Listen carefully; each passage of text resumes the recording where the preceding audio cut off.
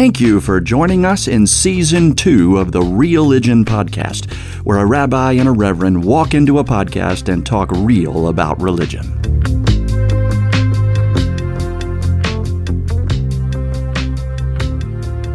Joel, shalom. Howdy, Rabbi Eric. What's up, man? You tell me. Happy Wednesday. Yeah, today's Wednesday. Right. It is just the middle of November, and it's warm. Even though I'm on the eastern shore of Maryland, it feels like an August kind of afternoon. Climate change is real, dadgummit. Climate change is absolutely real. Yes, Athens has been having these days where we're like 40 degrees in the morning and then 75 5 hours later. It is crazy, which also means that I lose a lot of jackets. Because you need them in the morning and then you leave them somewhere and totally forget. That is exactly right. And it is so frustrating. But that is neither here nor there. That is my own personal problem and not necessarily a religious one. They will find their way home.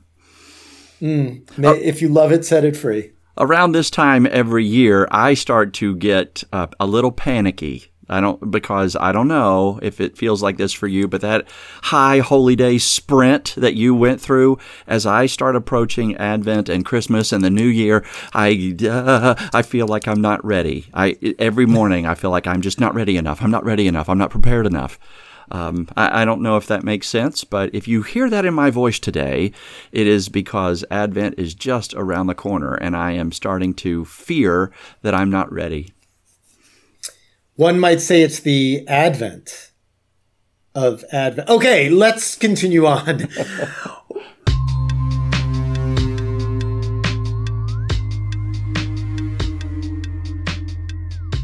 Let's talk about zealotry. That is our topic for today. And I don't know if people get it, but is you and I, as we were imagining problematic text, zealotry is a problem to you and me. Why is zealotry a problem? Well, it's zealotry, it's interesting, Joel. I was thinking about this earlier, it's similar, and I'm not making light of something that's very serious, but it's similar to me to the concept of terrorism in the sense of it's a matter of perspective of who is a zealot and who is righteous or who is not righteous. So when you're the person doing the quote unquote zealotry, everyone else is in the wrong, where everyone else thinks that you are, oh my gosh, this person's a zealot, a nut, a crazy person. So it really is a matter of perspectives. And I make that comparison. And again, I'm not taking it lightly at all. But many terrorists think that they're doing holy things. And so, it is very much kind of in the eye of the beholder. Now, that's not to say that we don't have opinions and that, it's definitely not just relativism all the way down. But it's problematic just on that level. Yeah, thanks. That's helpful. There's something about zealotry that can be positive, right? If by zealotry we mean passionate, invested, committed, right? Those aren't negative words. We kind of like those. Those are positives. And if we had a friend who was passionate and committed to us, we'd be pumped. And zealotry, though, implies kind of a negative. There is something about zealotry when we say it. It's passion gone awry. It's like blind passion. It's passion that is no longer self-aware. Or it's a commitment that is so committed that you can no longer learn something. You no longer have a sense of your impact on others, or maybe you do have a sense and you just don't care. Zealotry has this angle to it that feels individualistic at the expense of the greater community. I don't know if that's a fair way to say it. Yeah, no, I mean, that certainly resonates with me. I mean, I think about that, distinction of where does passion, and zealotry, of course, isn't a word that's used, in everyday speech, right? We talk about, I think sometimes we substitute crazy for zealotry in just common parlance. But in religious parlance, and certainly historically, being a zealot was a good thing, right? You have zeal. You are completely devoted to your God, your religion, your cause. For me, I think where I would draw the line is where one's actions is more individual and not as universal, in the sense of it's not my religion that's telling me to do this, or it's not religious law, but rather it's my somewhat unique interpretation of the law, which is why I always say, no one should be two truths at the same time. At the one hand, no one should be a cognitive minority of one, in that, it's like the lone gunman from, the JFK assassination. Like you need a team that thinks similarly. And if you are the outlier, there is something to be said for individualism in religion. And I think a lot of Judaism's new ideas came from individuals that thought differently. I mean, starting with Abraham, right? Having one God instead of many gods. But it requires, and you talked about kind of a thoughtfulness about it that I think it is not as required when it's the common practice. So even before we get into texts, kind of teasing that out of, what is kind of what I'll call a regular religious act and what is a zealous one. I'll say one more thing and then I'll stop talking. I had a lot of coffee and caffeine today, so I'm probably talking faster than normal. Woohoo! Maybe you could do one of your fancy audio tricks and slow me down. But in Judaism, there's this beautiful idea. So we have a mitzvah, which means commandment. And then we have this idea of beautifying the mitzvah. And it's kind of like, okay, if you do the mitzvah, you get a check mark. You did it. But then there's kind of like extra credit if you somehow enhance it in some way. So one very common and modern example of this is on Hanukkah. Lots of families have these beautiful decorative menorahs that, maybe they bought in Israel or they bought on a special trip or vacation, and they really mean something to the family. Well, the mitzvah itself is just to light candles. I mean, you could do it in anything, but you're really beautifying the mitzvah by doing that. And if we take this concept to, its conclusion, even though it may be extravagant or it may be extreme, is that's what zealotry is where there's a hint, that there's a kernel somewhere of religious teaching and ideology, but it's taken to such an extreme point, whereas you might think it's actually beautifying the mitzvah, whereas we might think, no, you're actually desecrating it. Ouch. Yeah, I guess there's, as you've talked, right, you've used this core root word, zeal, a lot. And I'm listening to you and realizing zeal is a positive thing, but to be a zealot isn't. And to be zealous, it sounds like a positive thing, but zealotry isn't. And so there has to be something about this core, zeal, that is a positive. There's something holy there. There's something, like you were just saying there, there's got to be something that's based in who God is and what God wants and God's vision for the world. But then to be a zealot or zealotress or to practice zealotry means to take it beyond, take it too far.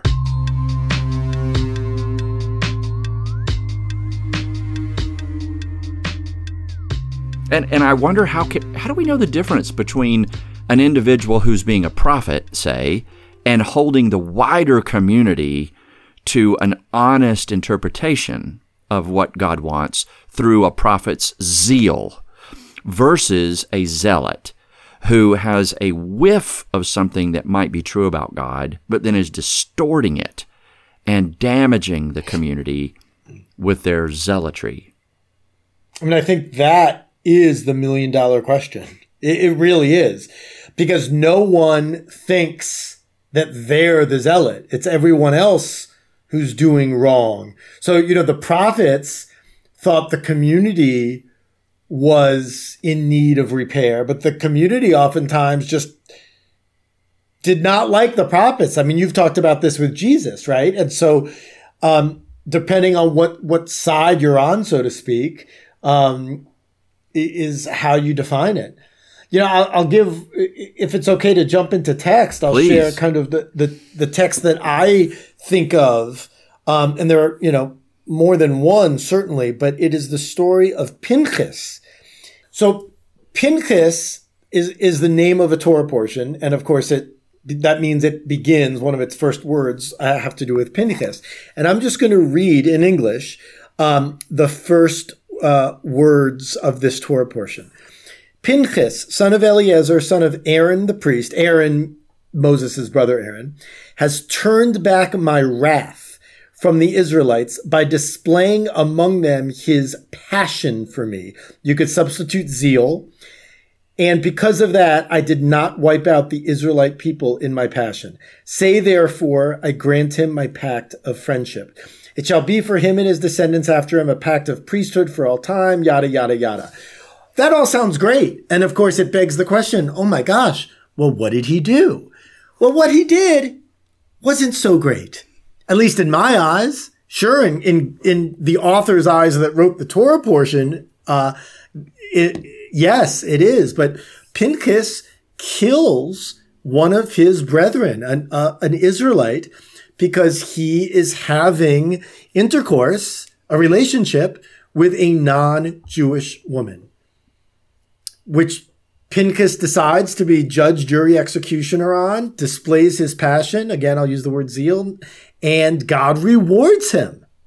And so from within that, this is a good thing. But of course, we, and when I say we, I mean you and I, and hopefully others listening, but do not see that as a good thing. You're in like Numbers or Deuteronomy for that story somewhere, right? Yeah, I'll give the chapter. It's Numbers 25. Yeah, okay. Yeah, so I think sometimes in English we call him Phineas. I don't know why. Yes, that's right. Yeah, so because Greek I think in English we don't have the ch sound, the phlegmy guttural, and so a lot of those sounds instead of Pinchas, there's an H in there. That happens a lot of times. Yeah. So his zeal or his zeal for God, meaning for his assumption of what is good and what is right in God's law. Hey. Who you have a relationship with matters to God. He takes that assumption and understanding, and he takes into his own body the right to act out against other humans in a way to put his assumption of punishment, God's punishment, on them personally. And that's where, zeal becomes zealotry to me. He turns the page too far. And you see it in Scripture all the time, though, where somebody who really believes they've got God figured out, they know what God wants and what God doesn't want, they take that zeal and they turn it into dangerous, harmful, even violent zealotry against other children of God. And absolutely. Oof. And, when I preach this portion, I am torn, not at what Pinchas did. I'm not torn about that in the slightest. But I am, there is an aspect of him that I think deserves praise of a certain kind, which is not waiting to be told or asked to do something and having initiative. Now, it was completely the wrong kind of initiative. But, when we talk in religion about repairing the world and acting holy, and not being a bystander, for example, and taking action. I mean, Pinchas did that. It just happened to be the absolute wrong action.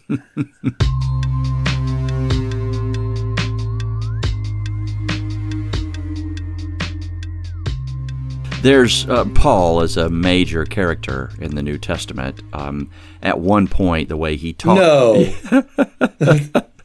right? He talks about himself as somebody who was very ardent in spirit and did not lag in zeal. So he, at first, is really trying to talk about that in a way that is complementary. But there is a place in Philippians 3 where, as he is imagining his own zeal, he understands the risk of it. He says, as to my zeal, I was a persecutor of the church. Meaning he was so zealous for what he believed was right and what God wanted and what was lawful, meaning under the Torah, that he was willing to go attack, jail other people who were embodying those same principles now in a new way. And his willingness, his zeal, led him to become a zealot, a persecutor of the church. And it's a shame, like it's a mark of shame on him as he says this. Hey, there was a moment in my life where I too was zealous, but I embodied it as zealotry. And then so that's a way I think Paul is trying to help us differentiate the zeal from zealotry. And it would be really neat to, and of course we don't have this text, but this is what Midrash is, to see, maybe 40 years later, Pinchas reflecting on this action and doing what we call tshuva, doing, apologetic action of righteousness to counteract that. Of course, that's not in the Torah, but we can certainly imagine that. I mean, we all have things that we regret doing and try not to do again. And even, taking this out of kind of the Bible, I think, we both have congregants that, overzealous might be an adjective that we describe, right? Where, right. They're doing wonderful things, but occasionally, it's just like, okay, a little less, just a little less. Well, I like that. Overzealous. Okay, it's still zeal, which is positive, but it's not zealotry, which is negative. Overzealous is this beautiful gray middle space. And what I imagine as you say that, and I start chuckling, is like the committee member who won't let other people try to do things in a new way. They all work together on the same committee, but the way we've always done it is, and they won't let somebody else play or have a turn. Oh, absolutely. Absolutely.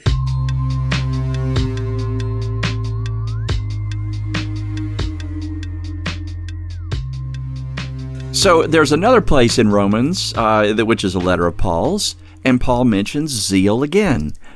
This time it's interesting. He reminds us of the nuance. He says, brothers and sisters, this is Romans 10, brothers and sisters, my heart's desire and prayer to God for those other people is that they might be made whole. They might be saved, or be given shalom, peace, wholeness.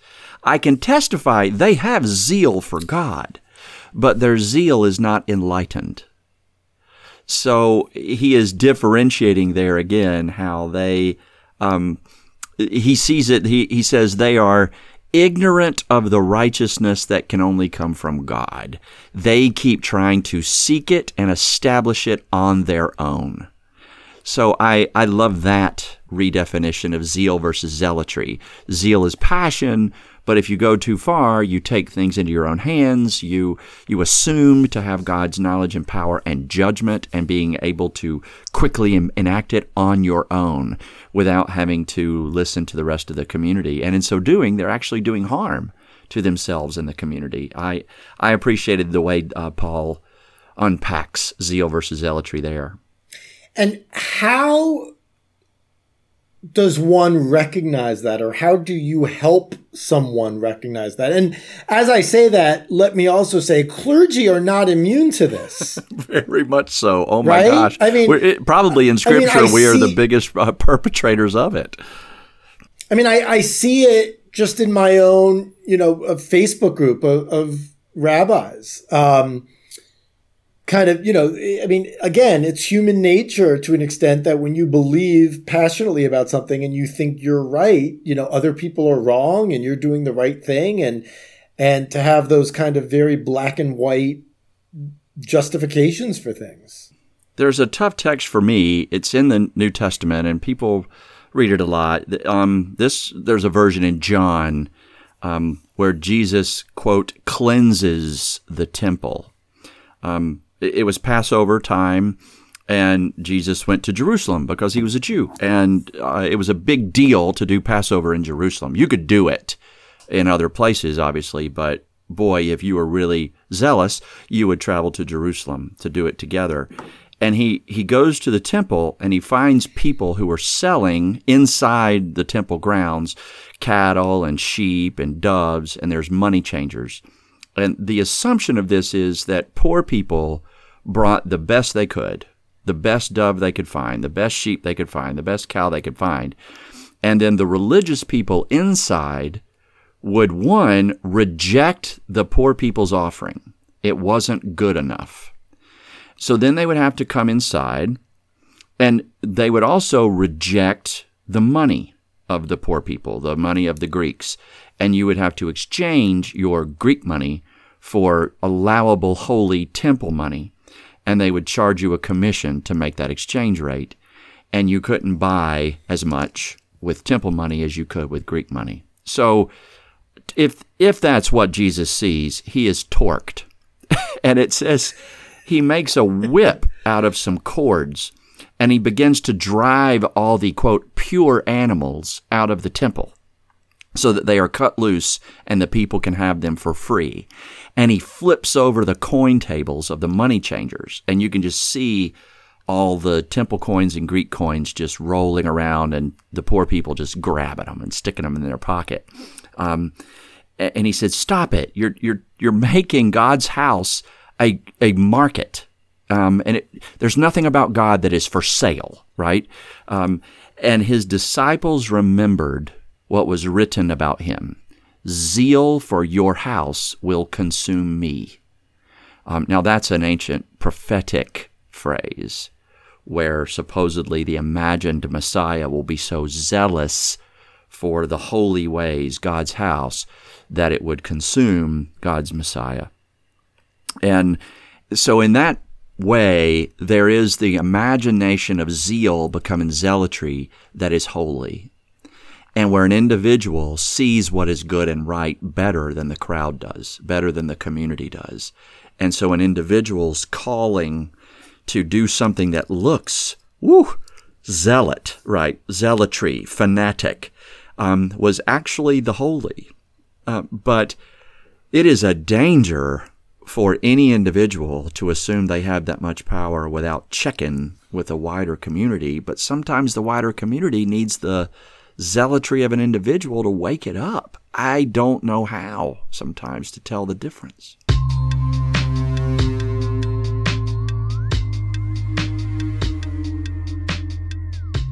Yeah, and from a historical basis, this isn't in the Torah, but it's in the New Testament. It's in your book, as I say. The story of the Maccabees and Hanukkah. And I feel like we may have talked about this recently, but, growing up, Jews see the Maccabees as heroes. Basically they took the temple back from the Greeks, and the oil in the temple would only last one night, but it lasted 8 nights, and that's the miracle of Hanukkah, blah, blah, blah. But the story, the history, as most things are, is much more blurry than that, in that the Maccabees were also kind of against other Jews. They were against the Jews that assimilated. Now, here I am as a rabbi, assimilation is a mixed word. Is it a good thing? Is it a bad thing? That's not for today's discussion. But there were Jews back in the first century who wanted to be completely Hellenized. And rather than just kind of live and let live, the Maccabees fought them. And so in some ways, there was a civil war against Jews. And, yes, they are the heroes in terms of fighting the oppressor. but they were so zealous that the infighting amongst Jews only increased.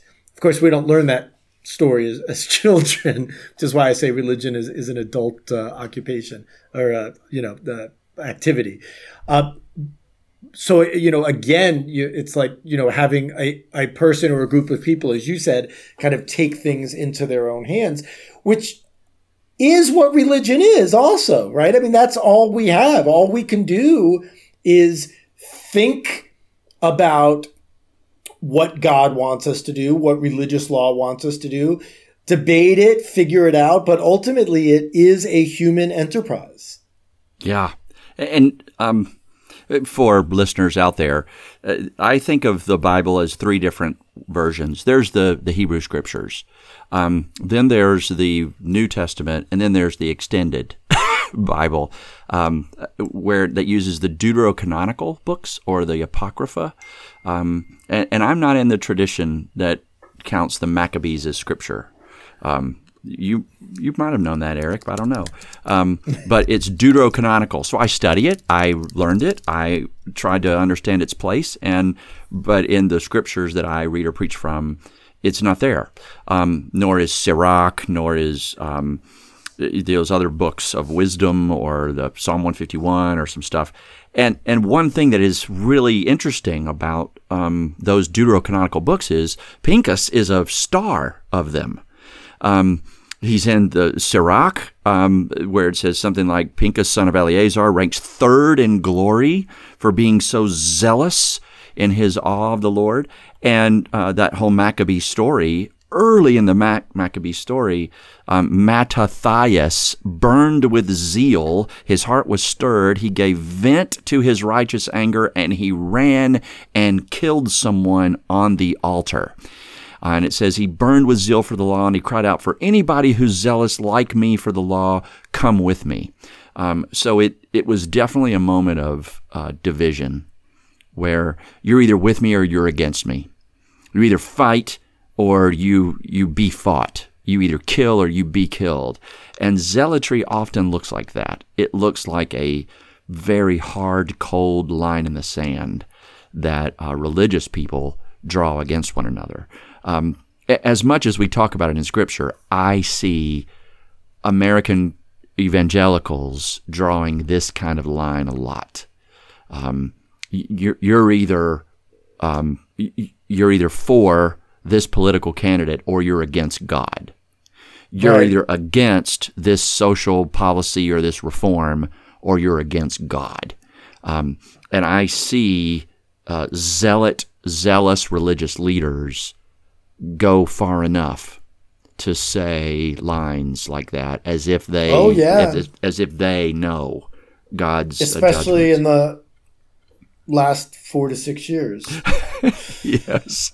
Yeah, and it hasn't waned. It's only gotten worse in the last year, unfortunately. It's not like a new election undid it. Absolutely. It's exacerbated it even more, I think.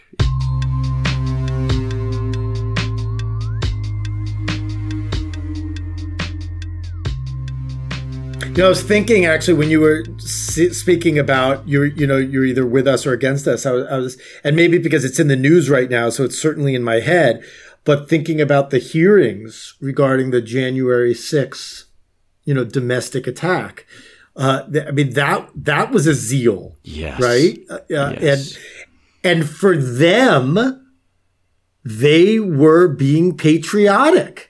Right? That's how they think that they are the true patriots. Yes. Doing the right thing to keep America great and those sorts of things. Whereas we, thankfully, the majority of Americans, including people who didn't vote, including people who did vote for Donald Trump, thankfully, see that as completely wrong and outside the kind of code that we subscribe to, that your actions, your actions matter, and it's not it's not a Machiavellian world where the end justifies the means. You just can't do that. Yeah, let's say that the grand system is rigged and that the whole election was stolen and boxes were stuffed all across Georgia and Arizona and Michigan and Pennsylvania, and that the actual result was not the real result, but there was a grand conspiracy in the communal system. Then those few zealous people would be prophets in a way. They would be attempting to hold the corrupt community to a higher, holier standard. But if the community is actually honoring its covenant promises to one another and trying to be fair and just and count every vote fairly and give no vote unfair value over any other, and the results come out the way you didn't want, and then you and your zealotry attack, kill, now you're on the danger side of it, and you won't be remembered as a prophet. You'll be remembered as right a failed revolt that hurt the people and hurt the nation you thought you were trying to protect. Well, I mean, this is too far in the weeds of politics, but do you think he really thought that he was trying to protect the nation? No. Just trying to keep power, right? But that's different than the one who sells bad info to create zeal in others. Yes, for sure. And it's also different. And the reason I asked that question is because it is entirely possible for someone to want to do the right, holy thing and get it wrong and just be mistaken. Yeah. So there's and that's where, again, I mean, I talk about this all the time, this cognitive minority of one thing, because it is so important, I think, both in terms of human nature and the communal way that Judaism is meant to be lived, that we share ideas with one another and balance them and bounce them off one another. And if your ideas are still different than everyone else's, so be it. But at least you've hopefully done the work of self, I don't know what you'd call it. You know what I'm trying to say.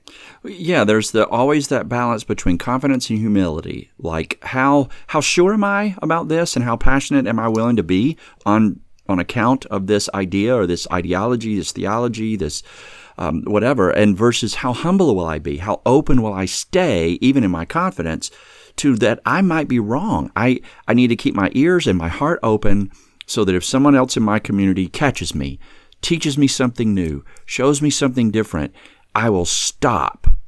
I will listen. I will absorb it. I think zealots have a hard time learning something new. Right? They take this little bit, that little bit, that little bit, that little bit. They build a system that works for them. They believe certain things. They have certain connections that they've made and certain truths that they have adopted as deeply true. And then they go. They start acting. They start speaking. If you show them something that is also true but doesn't fit their system, a zealot will attack you. They will reject you. They will call you a liar because you've inserted something into their ideology that doesn't fit. And that's where you know, I'm dealing with a conspiracy theorist. I'm dealing with a terrorist. I'm dealing with a zealot. And the opposite of zealotry, in a way to me, is open. Like, I'm really committed to this. I'm willing to argue it out with you, but if you show me something that is also true, wow, I have to pause and absorb it. And incorporate it. And it keeps me from going too far and doing harm in the name of my greater cause. That's right.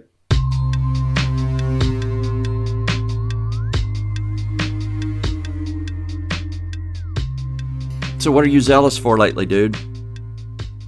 What am I zealous for? Sleep?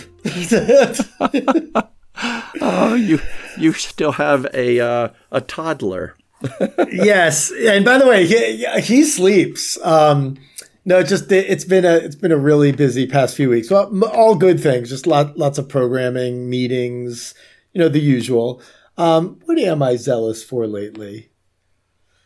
I'll have to think about that. I'm reorganizing my music collection. I don't know if I'd call that a zealous project, but it is a very time-consuming, ridiculous thing. But when I'm done, all of my music will be in Apple Music. So I can have it on my watch, my phone, my iPad, my computer. Right now, I have an 800 gigabyte music library that's on one hard drive on one computer. And so I'm enmeshing it with Apple Music, going album by album. And it's fun is not the word. But that it is what I do to relax. That's what I'm doing in the evenings. I put on some music, have a cocktail or something, and working on that. What are you zealous about? So it's hard to know like what I'm zealous for, but I notice it when other people notice me having fun doing something. And maybe around here lately, there's a group called Chester Valley Ministers Association, a lot like the interfaith clergy group that you and I were a part of there in Athens, Georgia. There's a group here, CVMA, Chester Valley Ministers Association, and it's more than ministers. It's also nonprofit and social sectors. I'm a part of that, and we are building right now our Interfaith Thanksgiving service.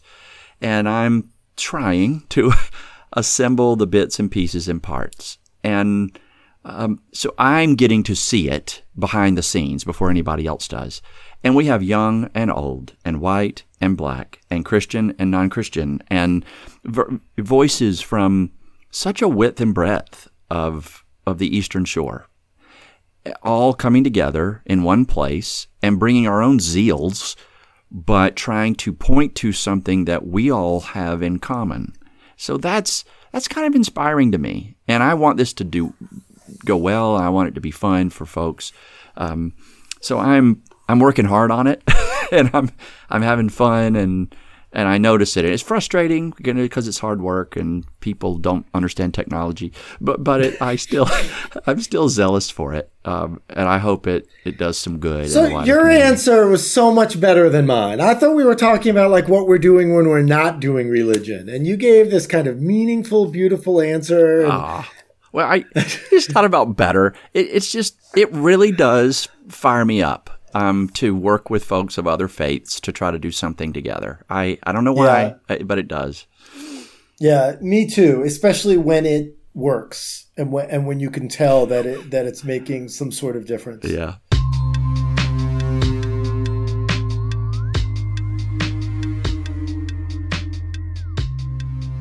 I love it. Thanks for doing this. We have one more episode. Next week will be our final episode of Season 2, and then Rabbi Eric and I will probably take a break and bring back a Season 3 in the new year or something.